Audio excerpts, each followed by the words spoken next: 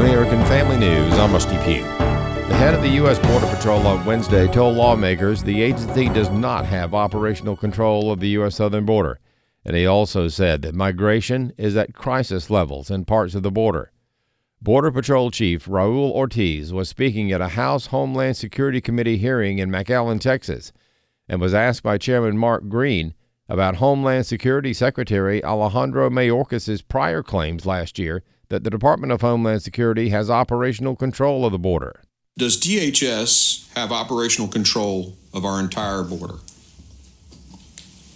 No, sir.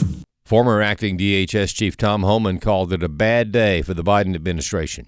A good day for me because the chief patrol agent doubled down on everything I've been saying on this network for 2 years. That, number one, we don't have operational control of the border. And the secretary has said that under oath in front of Congress, which is perjury. He's lied to the American people numerous times about it. He also said walls work. And when they stopped building the wall, that was a huge mistake. That taking down infrastructure that resulted in decreased illegal immigration and decreased drug flow. He also talked to, he put away the talking points of the Democratic Party that fentanyl, all the fentanyl comes from the port of entry. The chief was very clear yesterday. There's a vast increase of fentanyl being smuggled between the ports of entry. So it's a bad day for the administration. The San Francisco Board of Supervisors met Tuesday in official discussions on reparations, with $5 million payments on the table for every eligible black adult in the city.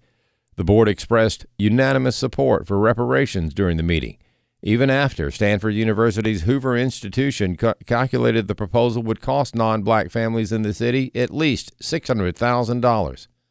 Civil rights attorney and Fox News contributor Leo Jarrell says San Francisco and the state of California never had slavery. He wants to know why skin color is evidence of reparations. Why should my skin color or ethnicity be proof of damages? You heard no legal analysis there as to whether or not this is constitutional, whether or not it's legal. $5 million. Why $5 million? Where's the proof of damages?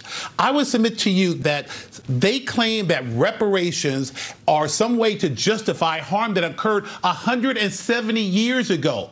Where is the nexus to prove that people today are hurt from events that occurred 170 years ago? And finally, they keep making conclusions without supporting fact. They keep using this term that I cannot stand, systemic racism.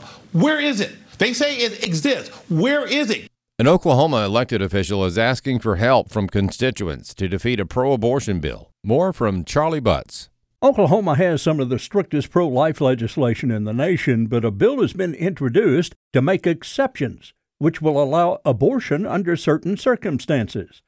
AFN spoke with State Representative Jim Olson, who says proponents of the bill are afraid abortion advocates will conduct a petition drive to amend the Constitution if the exceptions are not passed. It's an extremely weak, defeatist approach, and what's most objectionable is that it would cost a couple of hundred lives a year to follow this unsubstantiated speculative theory. He says the idea that pro-abortion groups will back off if the changes are made is ludicrous. They are going to try to get wide open abortion regardless of what we do. We feel like the Lord helped us last year in getting those things signed by the governor. And why don't we stand for what's right and trust that the Lord that helped us in the past is the same God that can help us with challenges in the future. Olson has issued an urgent call for Oklahomans throughout the state to contact their legislators in both houses, asking them to vote no on the legislation.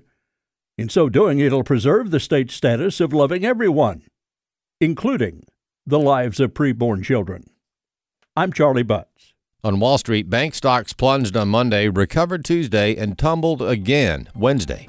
More news online at afn.net and the AFN mobile app. I'm Rusty Pugh.